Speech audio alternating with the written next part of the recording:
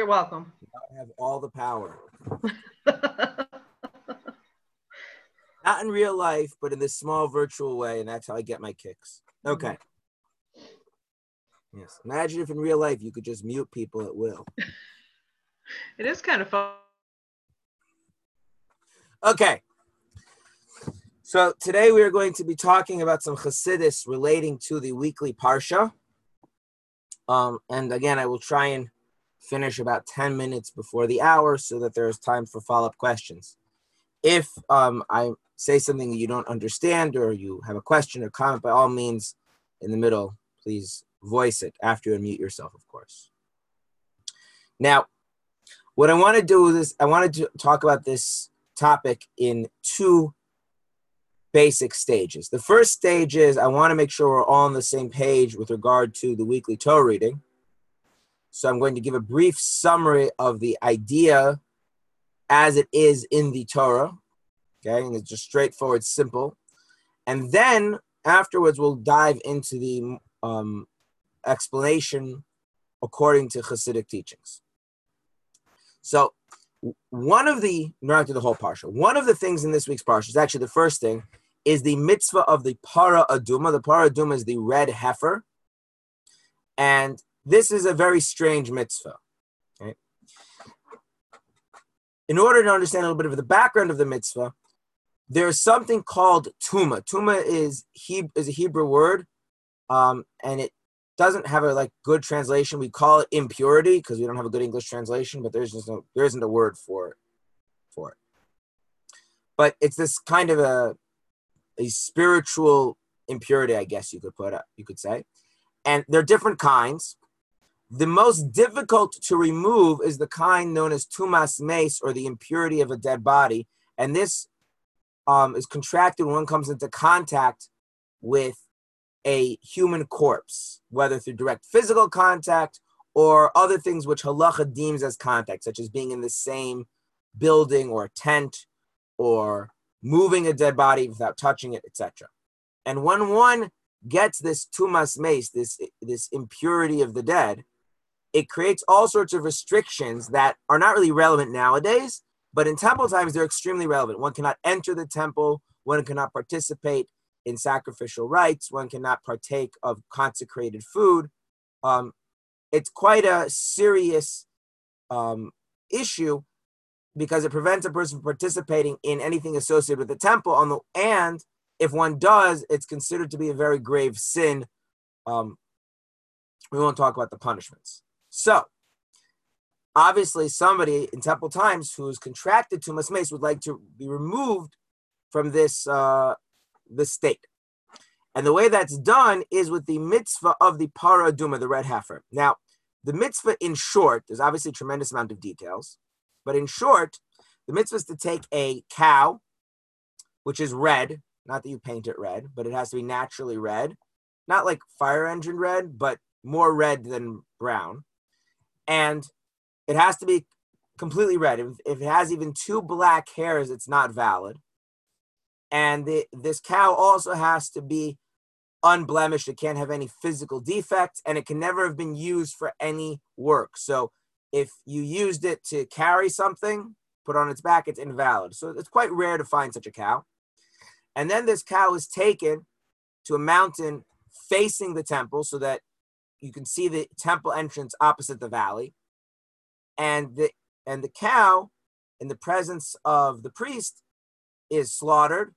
And then the priest sprinkles the blood in the direction of the temple 7 times. And then the cow is burnt. The entire cow, all of it.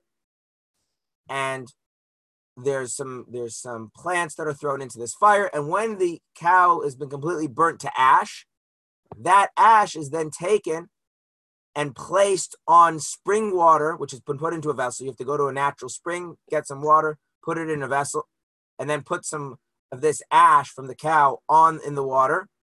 And then you sprinkle this water using a special procedure on the person who wants to become pure.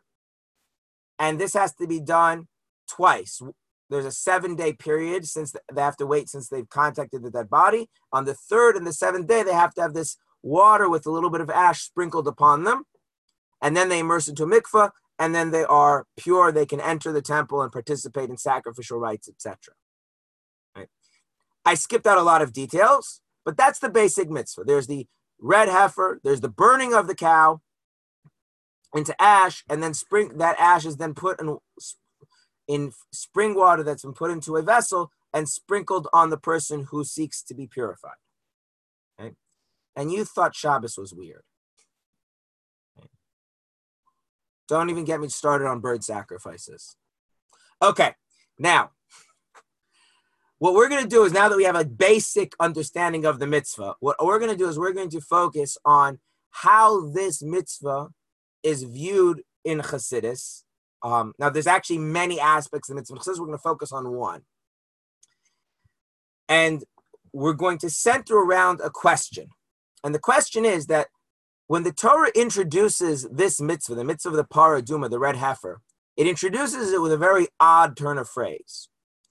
The Torah says, Zois chukas haTorah, which translates, this is the law of the Torah. Now, in the Torah, we have 613 mitzvahs, 613 commandments, and the parah aduma is only one of them. So the idea that you would introduce one individual mitzvah with the title, with the heading, this is the law of the Torah, as if somehow this is the main idea of the entire Torah, is a bit odd.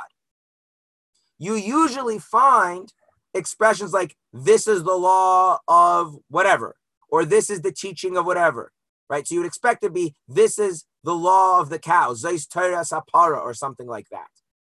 Why this mitzvah is taken to be somehow exemplifying the entire Torah is a question that needs an answer, and that's what we're going to focus on. In what sense can we view the mitzvah of the parah aduma as actually emblematic of the theme of the spirit of all of the mitzvahs, such that it would make sense for the Torah to describe it as the law of the entire Torah, that this somehow embodies what the entire Torah is about. Okay. Now, obviously, that can only be understood in a spiritual sense, because physically, the entire Torah is not about killing red cows and sprinkling their blood and burning them to ash, etc., etc. That's obviously not what we do. In fact, this mitzvah has only been done 9 times in all of history. The first one was done by Moshe, and the 10th and final time we've done will be when Mashiach comes. So it's not even a mitzvah that people do in any sort of regularity, even during temple times. Right? The temple stood, the first temple 410 years, the second for 420 years. The tabernacle existed for another 400 years, and in all that time, only 9 times was this mitzvah done. So it's not something we do in a physical sense regularly, but spiritually, it serves as a model to understand what the Torah is all about. So that's what the question we're going to be focusing on answering today.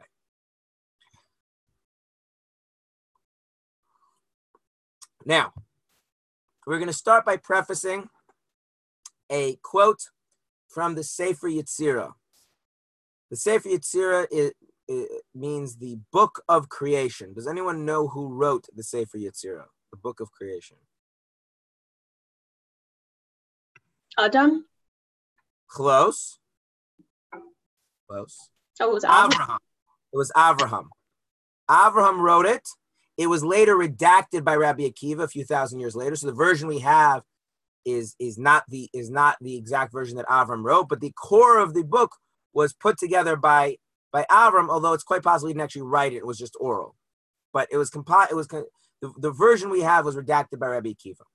And the Sefer Yetzirah is a book of Mishnah. It's a book of terse, deep teachings, but unlike the classic Mishnah that we're all familiar with, which is about the law, the halacha, these are all mystical teachings. Okay? So the quote from the Sefer Yetzirah that we're going to be using is, if your heart runs, I'll type it in the chat so everyone can see it.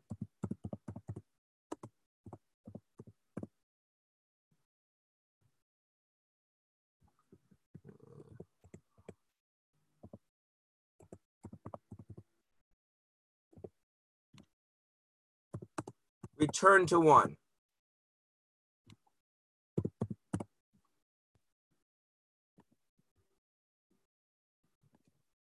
Why is the chat not working?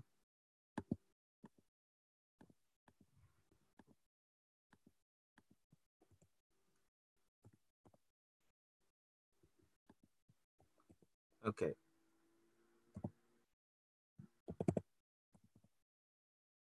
There we go. Now I got it to work. Okay, if your heart runs, return to one, which I'm sure everyone understands exactly what that means, right? So obvious.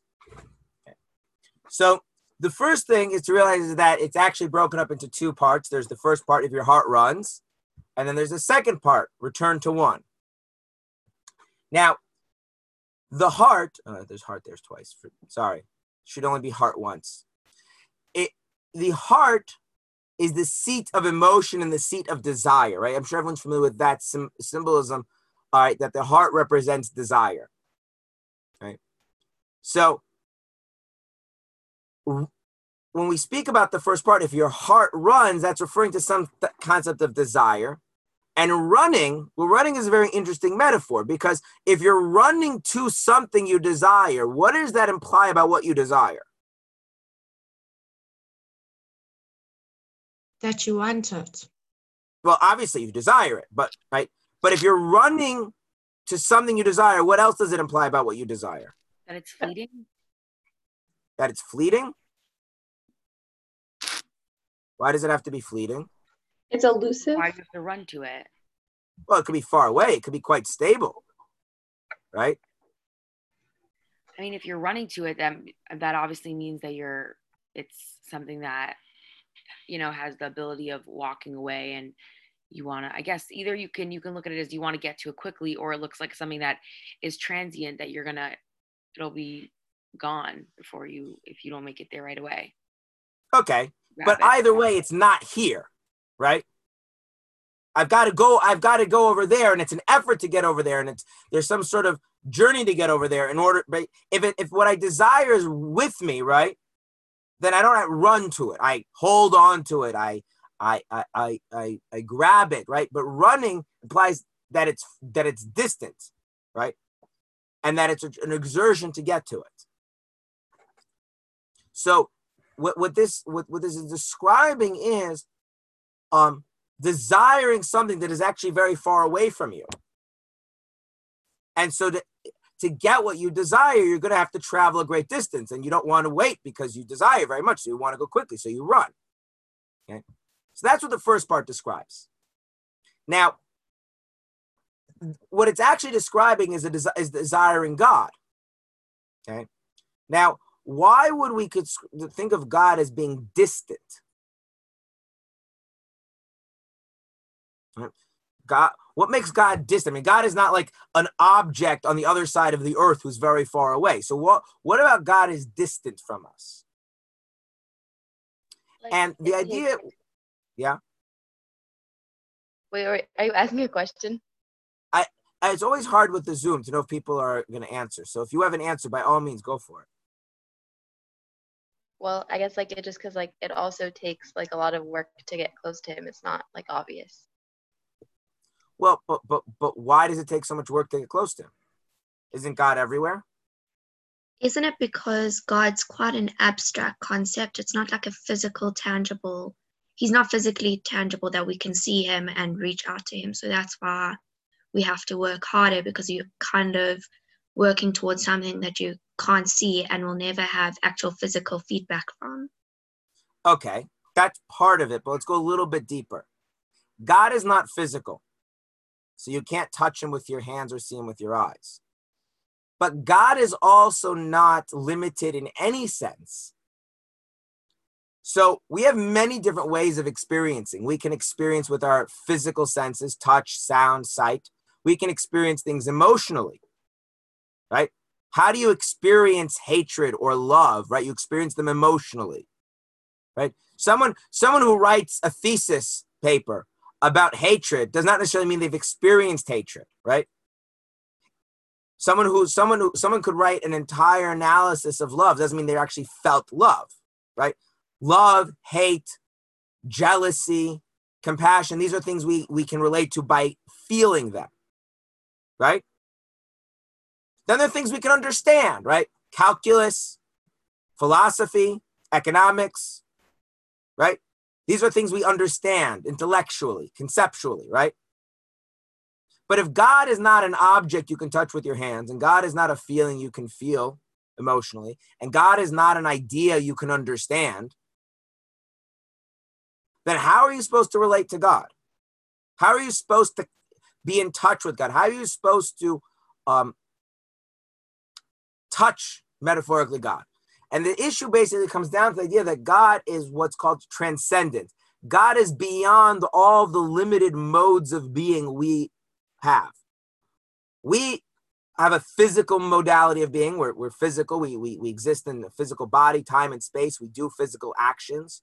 We exist in an emotional sense, right? We feel love and hate and jealousy and compassion, right? And we exist intellectually, right? We have ideas and concepts that we use to make sense of reality. And that's basically it, right?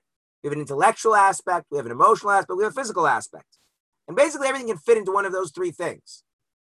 But God is not a physical object, and God is not an emotion, and God is not an idea.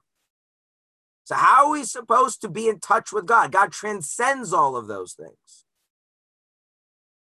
And so the sense that a person has is that God exists on some higher plane of reality, some otherworldly transcendent plane.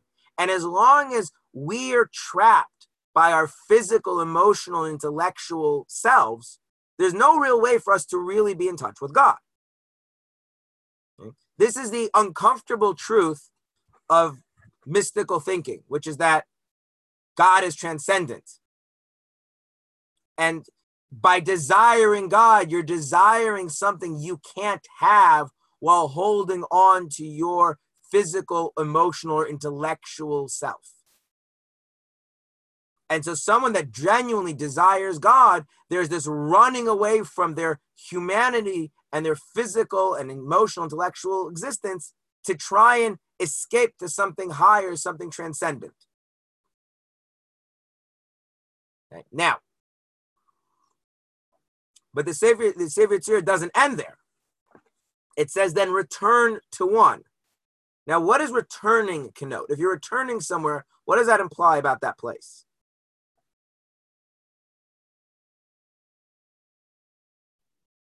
You've been there That's where before. You've been there before. Yeah. You've been there before, right? So the idea of returning is instead of trying to escape our concrete, limited existence, the Savior Tzir is telling us actually go back. I know you're trying to run towards God in this higher transcendent plane, but go back, go back. Don't keep running after God and trying to ascend to this transcendence, to this ethereal otherness that's beyond the horizon. Go back to your mundane, physical, emotional, intellectual life that you were familiar with. Now, why would you go back there if you desire the transcendence of God? And the answer to that is this idea called one. And what Jewish mysticism explains, and it's elaborated tremendously in Chassidus, but in general is the idea that God being one means that God is not relegated to a certain place or a certain mode or a certain anything. God permeates everything. God is present in everything. God is not found exclusively in transcendence. God is also present in the everyday.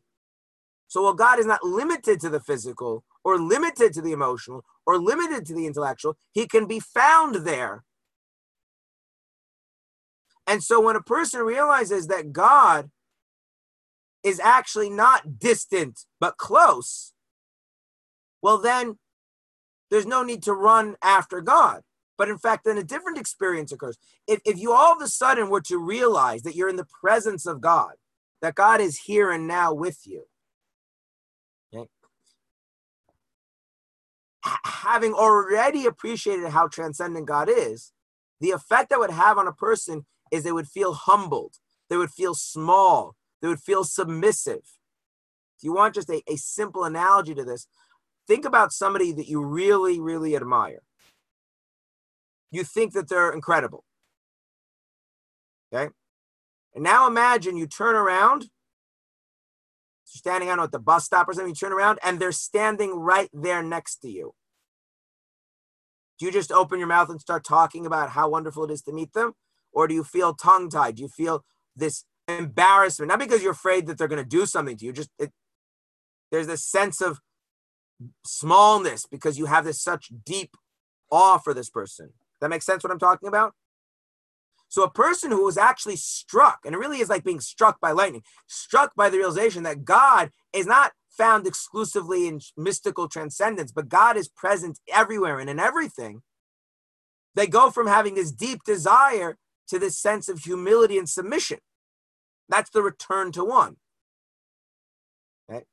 So the heart running is the desire for God who's transcendent.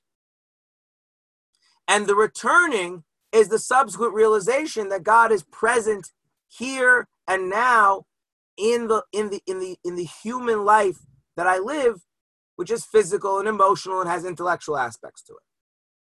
Now, one could ask, why don't we just skip right to the end? Why do we have to desire the transcendence? If God is here all along, why can't we just skip right to the end and recognize God is here? Does anyone have an idea why the Sefer here tells us to return to one only after the heart runs, only after we have the desire to escape our limitations?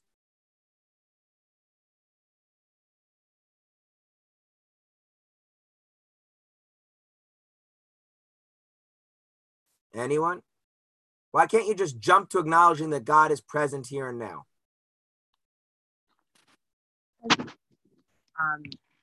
Realize once we desire to be transcendent and we want to like go outside of ourselves, only then can we be truly humbled, because we really see how amazing Hashem is.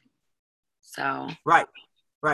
If you don't have the desire, right, then you're coming from a place of indifference. And to accept something from a place of indifference is easy, but it's also meaningless, right? I can say, yeah, God is found everywhere. Great. What's for lunch? That doesn't humble me, right? It doesn't carry a punch, so to speak. The only way for that to be meaningful is after, as you put it, I have this desire to transcend, I have this desire to go out of myself. Then it means something to me. Then it resonates. So there's this back and forth between desire, which has this element of running and escaping, versus this acceptance that God is actually present here, which has this sense of humility and awe and submission. Okay? Now, if that dynamic is working properly, then you've accomplished the whole Torah. That's what the whole Torah is. All of the mitzvahs of the Torah are about maintaining and facilitating that dynamic. Okay? And so what we're going to do now is we're going to see how this dynamic is actually symbolized in the mitzvah of the paradum of the red heifer. And it's not just symbolized, but it actually gives us some insight to how to go about this more practically. Okay? So we're going to focus on 4 things in the mitzvah of paraduma, 4 things in the mitzvah of the red heifer, and what they symbolize and how this relates to this idea of running to God and returning to God. Okay? That we're running to God is that the sense that God is a transcendent and we desire God, versus returning to God is the recognition that he's here, which brings us to a sense of humility, a sense of submission. Okay, and the 4 things we're going to focus are, number 1, the cow. What does the cow represent? Number 2, we're going to speak about what burning the cow represents. Number 3, we're going to talk about the water, the spring water. What does that represent? And finally, we're going to speak about the vessel, that the spring water and the ash have to be put into the vessel. So again, we're going to talk about the cow, the burning, but burning the cow to ash, what does that represent? The spring water, and finally the vessel. Yes. Can I ask a question? So doesn't transcendence sort of denote that we can't experience God? Doesn't that sort of, then why, Why would you want something you can't have? Yeah, and then like why, when, then you're like looking, then you say to look around you that he's already here. If he's transcendent and we can't experience him, what good is it knowing that he's here? So all of that will become clear as we go through the symbolism. Okay? So we're actually going to tackle the desire question first. Okay? The cow symbolizes our animal soul. There's a lot of symbolism in that, but we're just going to jump to the end and say it symbolizes the animal soul. Okay? You think cow, animal soul, good enough for right now. There's more to it, but we'll leave it at that. Now, an important point about the animal soul is that the animal soul has a characteristic that the godly soul does not have. Okay? And that characteristic is desire, what's called in Hebrew taiva. The godly soul does not have desire. It is not capable of desire in and of itself. The animal soul is capable of desire. Now, let's talk about what desire is. Okay. Our sages speak about an interesting phenomenon that we find by people, that if you have $100, you want $200. And if you have $200, what do you want? $400, etc., etc., etc. Now, the question is, if $400 is so good, why don't you just want the $400 to begin with? Why does the person with 100 want 200, and then once he gets to 200, now he wants 400? Just want 400 from the beginning. Wouldn't that make more sense? So why is it that they first want 200, they get the 200, and only then do they want the 400? Why?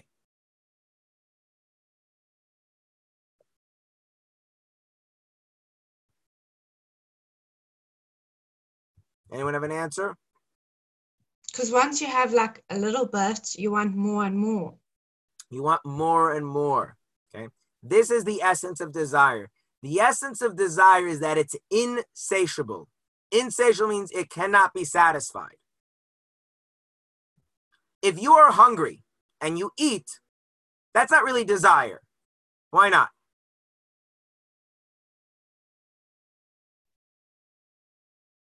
Because it's needed. Right. And so once you've eaten your fill, what happens?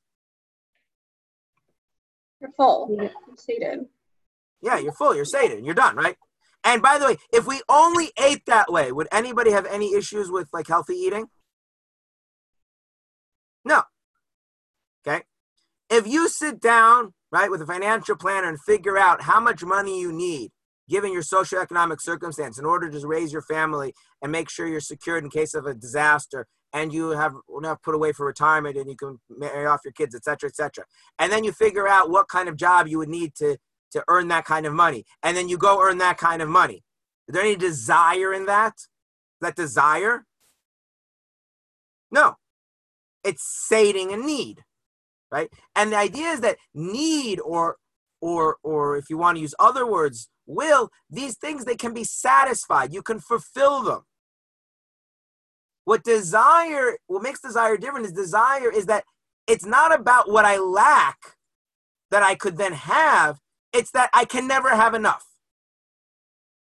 Right? Our sages say that a person lives entire life and he hasn't fulfilled even half of his desires. I think, well, if you just live long enough, maybe you can fulfill all your desires. The answer is no.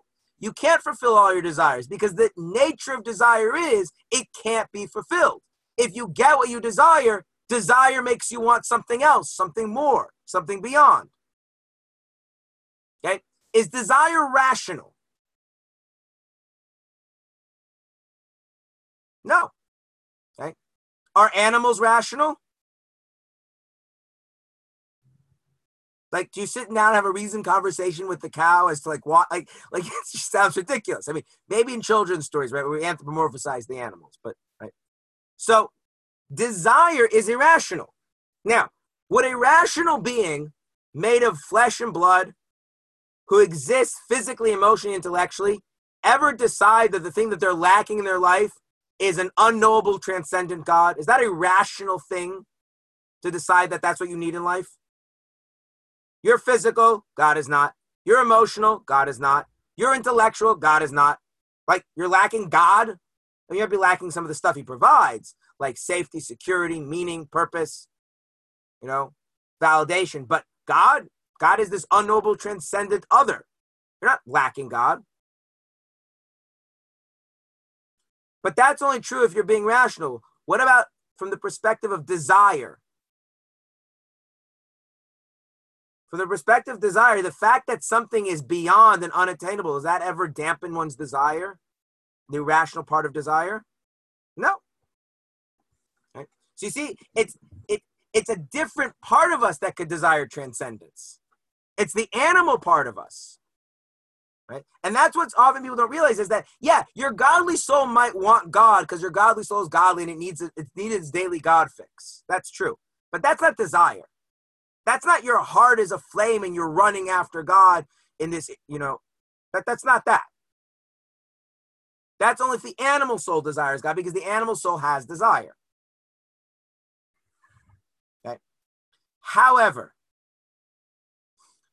what do we desire if we would be honest with ourselves? So what are the things that we feel a desire, we feel this yearning for, and if we got them, we wouldn't be satisfied, we want more, no matter how much we had?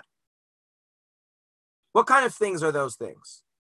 They really consume us. They occupy our thoughts and they motivate our speech and they make us do actions which maybe aren't the best thing, right? What kinds of things are those? Are those God? Are those transcendent, holy, spiritual, profound things? Or are those more base, crass things usually? So we have a problem, which is that desire is not intrinsically bad, but our desires lead us, like you was going to make the example of food, right? The reason why, for instance, myself am quite overweight, not really extremely so, but too much so, the doctor doesn't like it, is not because I'm hungry and eat. It's because the food tastes good and it can never have enough and I want more and I want more and I want more. Right? And we have that with food. We have that with power. We have that with all sorts of things that we desire. And the desire is not really about the thing we desire, because if we got the thing we desire, we just want more of it. Okay? You ever wonder why people who have billions of dollars are concerned with their money? Like at a certain point, like you have so much money, there's nothing you could possibly spend it on that's really like, what would you do? So why do you have this need for more money? And the answer is because desire. Yeah.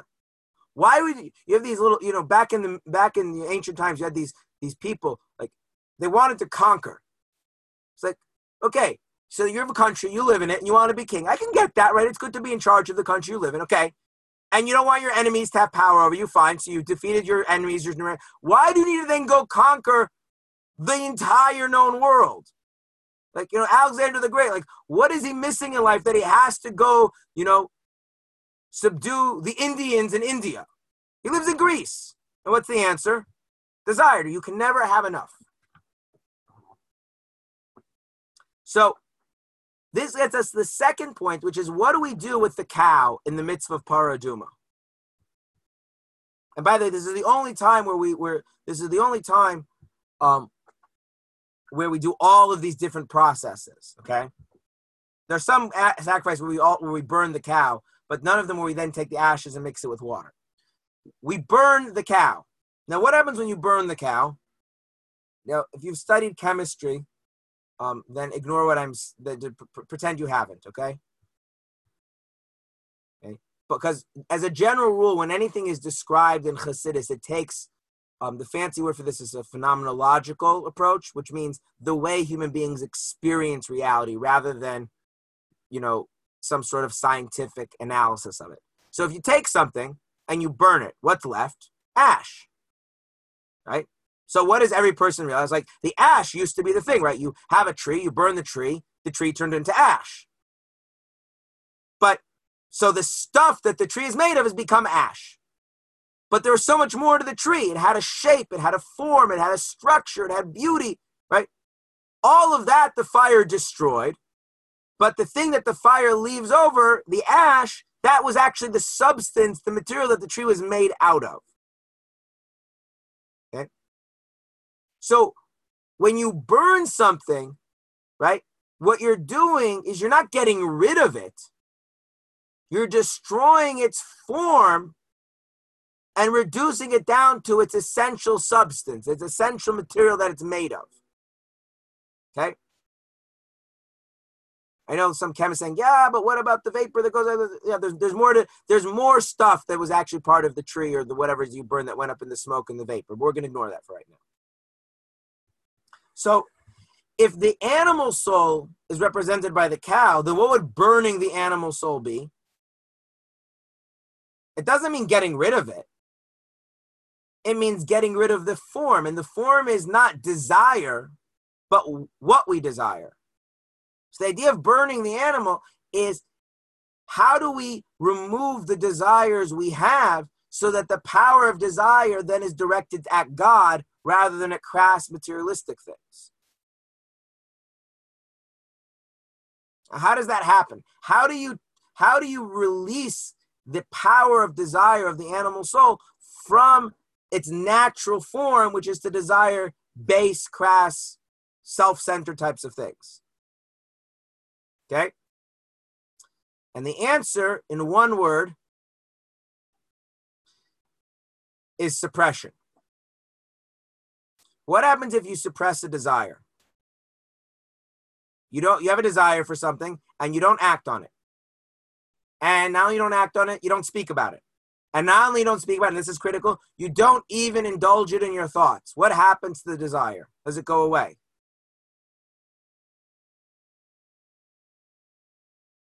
Does it go away? Think about it.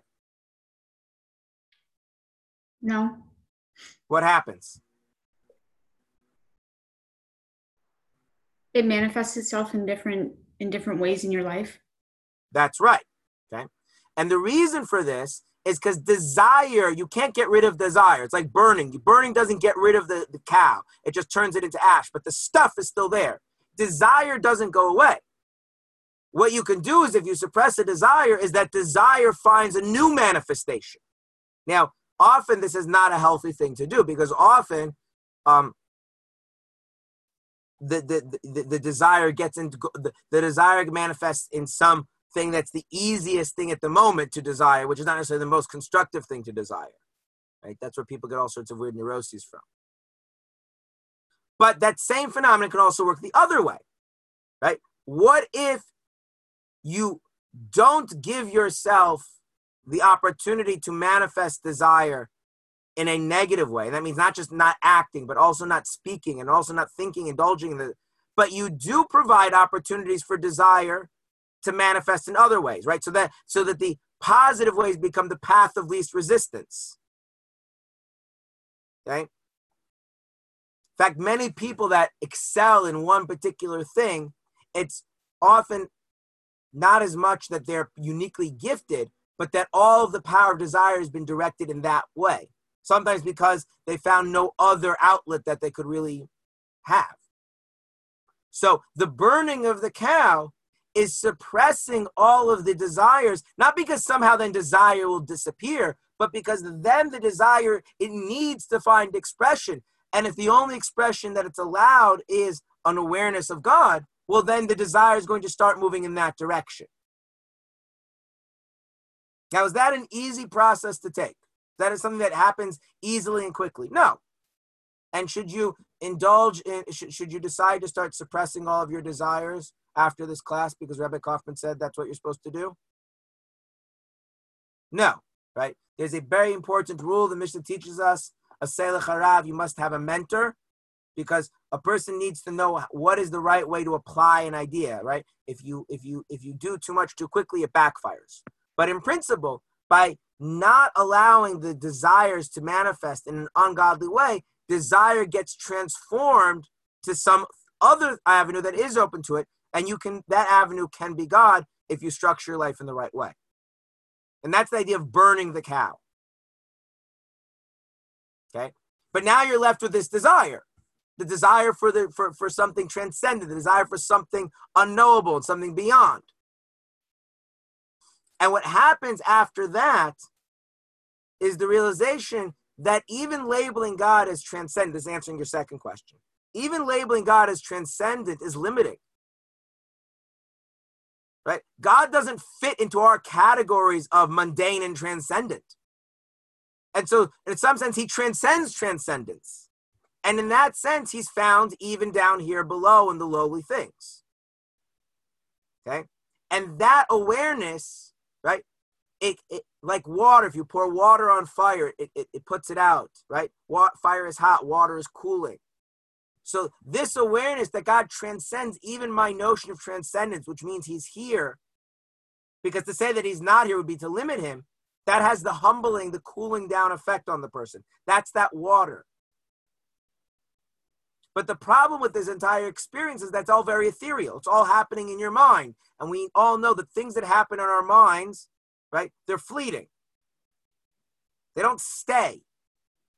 So in the mitzvah, right, you take the cow, you burn it, and then the ash gets mixed with this water. But that all has to happen where? It happens in a vessel, right? And what does a vessel do? It takes water, which is fluid, which slips through your fingers, and it allows you to hold it. It contains it. It makes it concrete.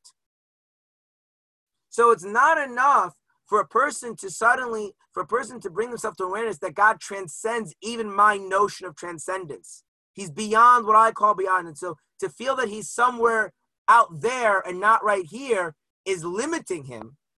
That realization, you can't hold on to that in your head. You hold on to that through something more concrete. And that's the actual performance of mitzvahs. That the actual performance of mitzvahs grounds this realization. And so there's a process here of acknowledging desire, which is the cow, right? You have to acknowledge that desire, acknowledge what desire is. It's not rational, right? One of the problems that exists in very often is that people seek to rationalize desire. There needs to be an embrace, an acceptance. I have desire, and desire is not rational. It's insatiable. And that's okay. What's not okay, not okay in the sense that I have to like beat myself up at it, but not something that I should just accept, is that insatiableness is naturally driven towards unholy and improper things. And so to burn that away by suppressing desire, to transform it to something that yearns for the transcendent, yearns for the beyond, that's the burning of the cow. And then it's followed by the realization that no matter how awesome and transcendent God is in my mind, that's a projection of my mind. God transcends even that. And to say that God is not here is limiting him. And that realization cools the person down. It humbles the person. It softens the person. But it's also very ethereal. And so that has to be attached to something that God actually wants in this world, something concrete, which is the mitzvah. That's the vessel. That all this is done and put, the ash with the water is then put into the vessel.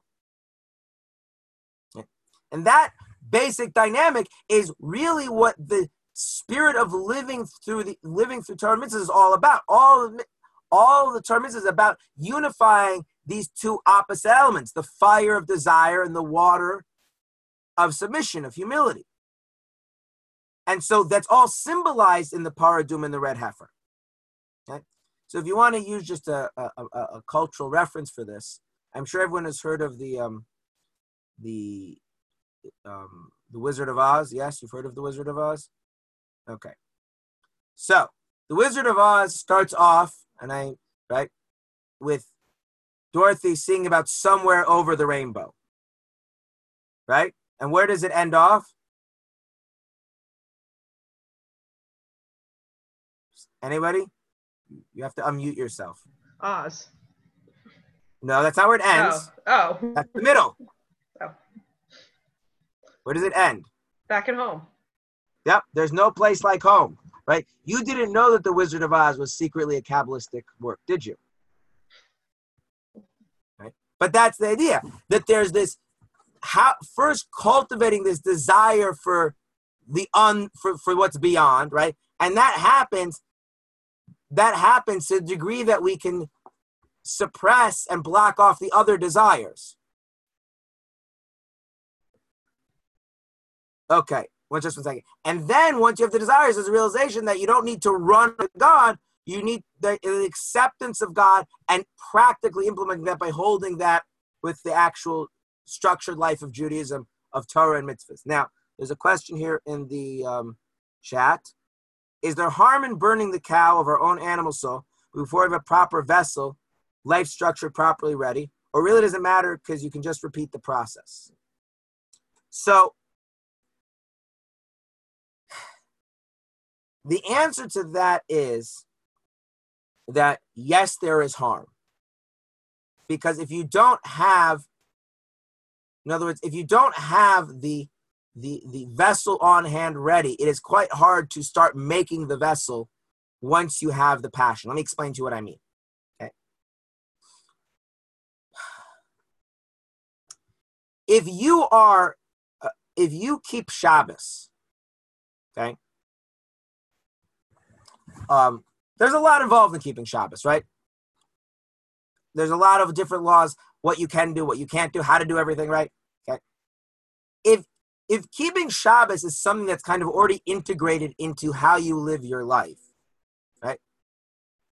It's kind of there for you to come back to and to put all of this experience into. But if it's not there already and you're having this deep spiritual awakening, this deep spiritual desire, and then you say, okay, now let's go, now I'm going to teach you how to keep Shabbos. Or even if you know in the abstractly, but you're not in the habit of it, now you have to work on developing a habit of keeping Shabbos. It's very hard. I'm not saying it's impossible. It's very hard, though, for a person who's in such an intense and elated state to cultivate a new practice of living. Okay? And the danger is that they might not actually do it. And in Jewish thought, there's this discussion of what happens if you let your heart get away from you, let your desire for God get away from you, is that it can get to the point where you can't bring it back. Now, that could mean like actual death, like in the case of Aaron's two sons, but it can also mean in the sense of having some kind of a spiritual crisis where a person is left emptied and defeated, right? There's a story of 4 great sages in the Talmud who had profound spiritual experiences. Rabbi Akiva, who we previously mentioned, Ben Azai, Ben Zoma, and Elisha ben Avua. They all had these profound spiritual awakening. They engaged in some sort of reflective practice, and it was amazing. Ben Azai died as a result of that. He did not, his level of spiritual awareness and his level of being able to implement that into vessels were just not in sync, and he couldn't bring himself back together, and he literally died. Ben Zoma, he didn't die, but he psychologically broke down and went crazy. He could not ground himself, so although he didn't die, but his mind was never the same. And Elisha ben Avua is arguably the most tragic. He could not bring it back down into practice, and he became a heretic. He had to deny his own experience in order to move on in life. Okay? So the danger is that it's quite hard to create the vessel when you're having some profound experience. And then if you don't, then what happens? Does that create a split? Do people then deny their experiences? I actually had a student, it's not the same as Ben Azai or anything, but I had a student in Mayanot in the men's program many years ago. And he, shall we say, he had way too much spirituality and not enough Judaism. And it just kept building. He was growing in his Judaism, but the spirituality was not in anywhere in sync with the actual practice. And at some point, he just couldn't bring it all together. And so what did he do? He started to build a story in his head that all of his experiences were made up, kind of to reject over a year's worth of his own experiences in order to be able to drop everything and move on with a normal life. So there is a danger, right? It's like they say about like building a campfire. First, you make sure you have like the safe place, and you make sure you've got water to put it out, and then you build the campfire. Right? So there is this idea that you don't want to be cultivating something so profound and something so intense and then not know what to do with it and not be able to necessarily know how to ground it in the right way. But so although the practice of the mitzvah really precedes this whole process, the idea that the mitzvah is filled with some meaning comes later. Right? This is an important observation. for this process to work in a healthy way, that's using the example of Shabbos observance, first there's a Shabbos observance, then there's this burning of the cow and the transcendence and the desire, and then the awareness, and then that's what makes the Shabbos observance profoundly meaningful, and the Shabbos observance then grounds that experience. It's very hard to do it once you have the experience and then just kind of throw in the Shabbos thing afterwards. Not saying it's impossible, but it is very difficult. Okay, I went on a while for that answer that question. Other questions?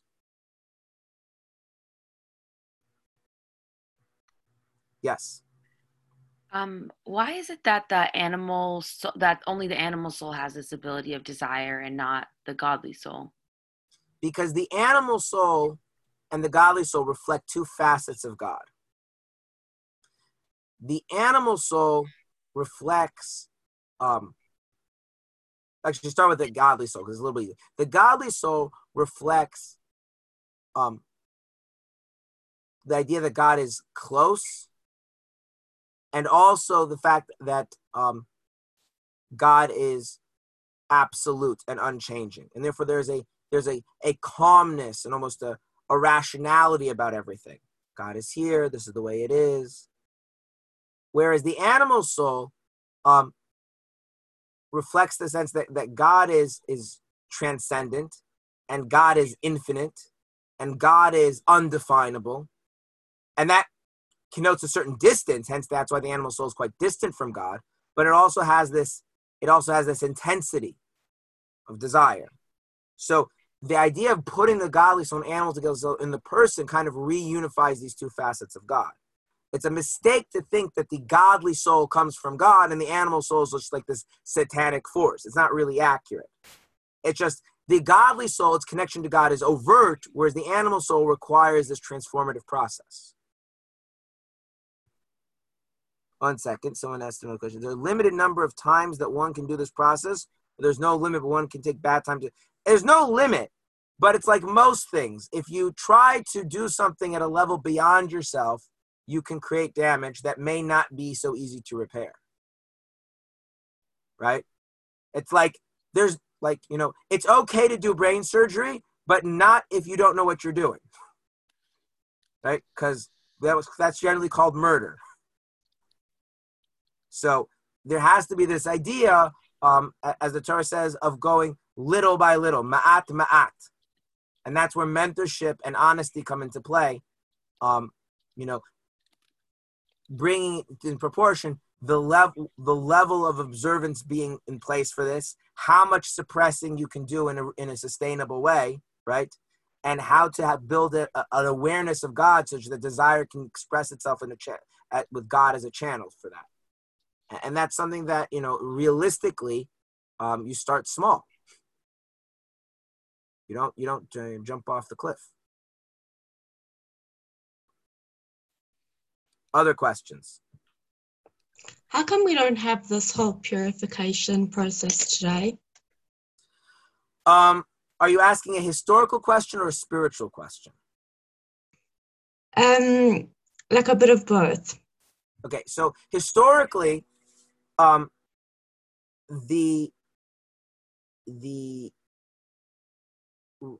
the temple was destroyed, we lost access to the purification, to the ashes.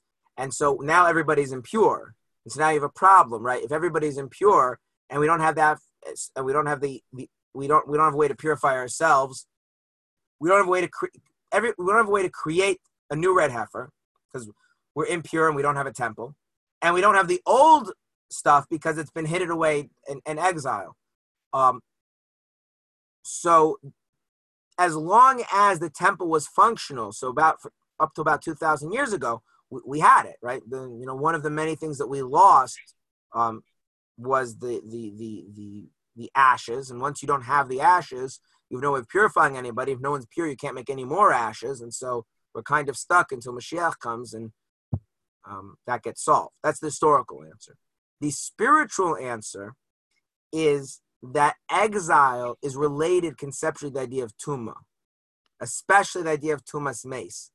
of this impurity that comes in contact with dead bodies. And the reason is because we know that sin came into the world as a result, death came into the world as a result of sin, right? That's the story in the Garden of Eden. And exile is the result of sin, right? So death and exile are two manifestations of the same issue, which is sin, which that itself could be elaborated on. We don't have time for that. And so it makes a certain amount of spiritual sense that in a state of exile, everyone would have the impurity associated with death, since both things come from as an outcome of sin. And then redemption and purification is about the removal of the effect of sin. So they kind of come together. That would be the spiritual logic. Again, practically, if we have no temple, there's no restrictions that apply to anybody because they're impure. So, it doesn't really affect us in any material way.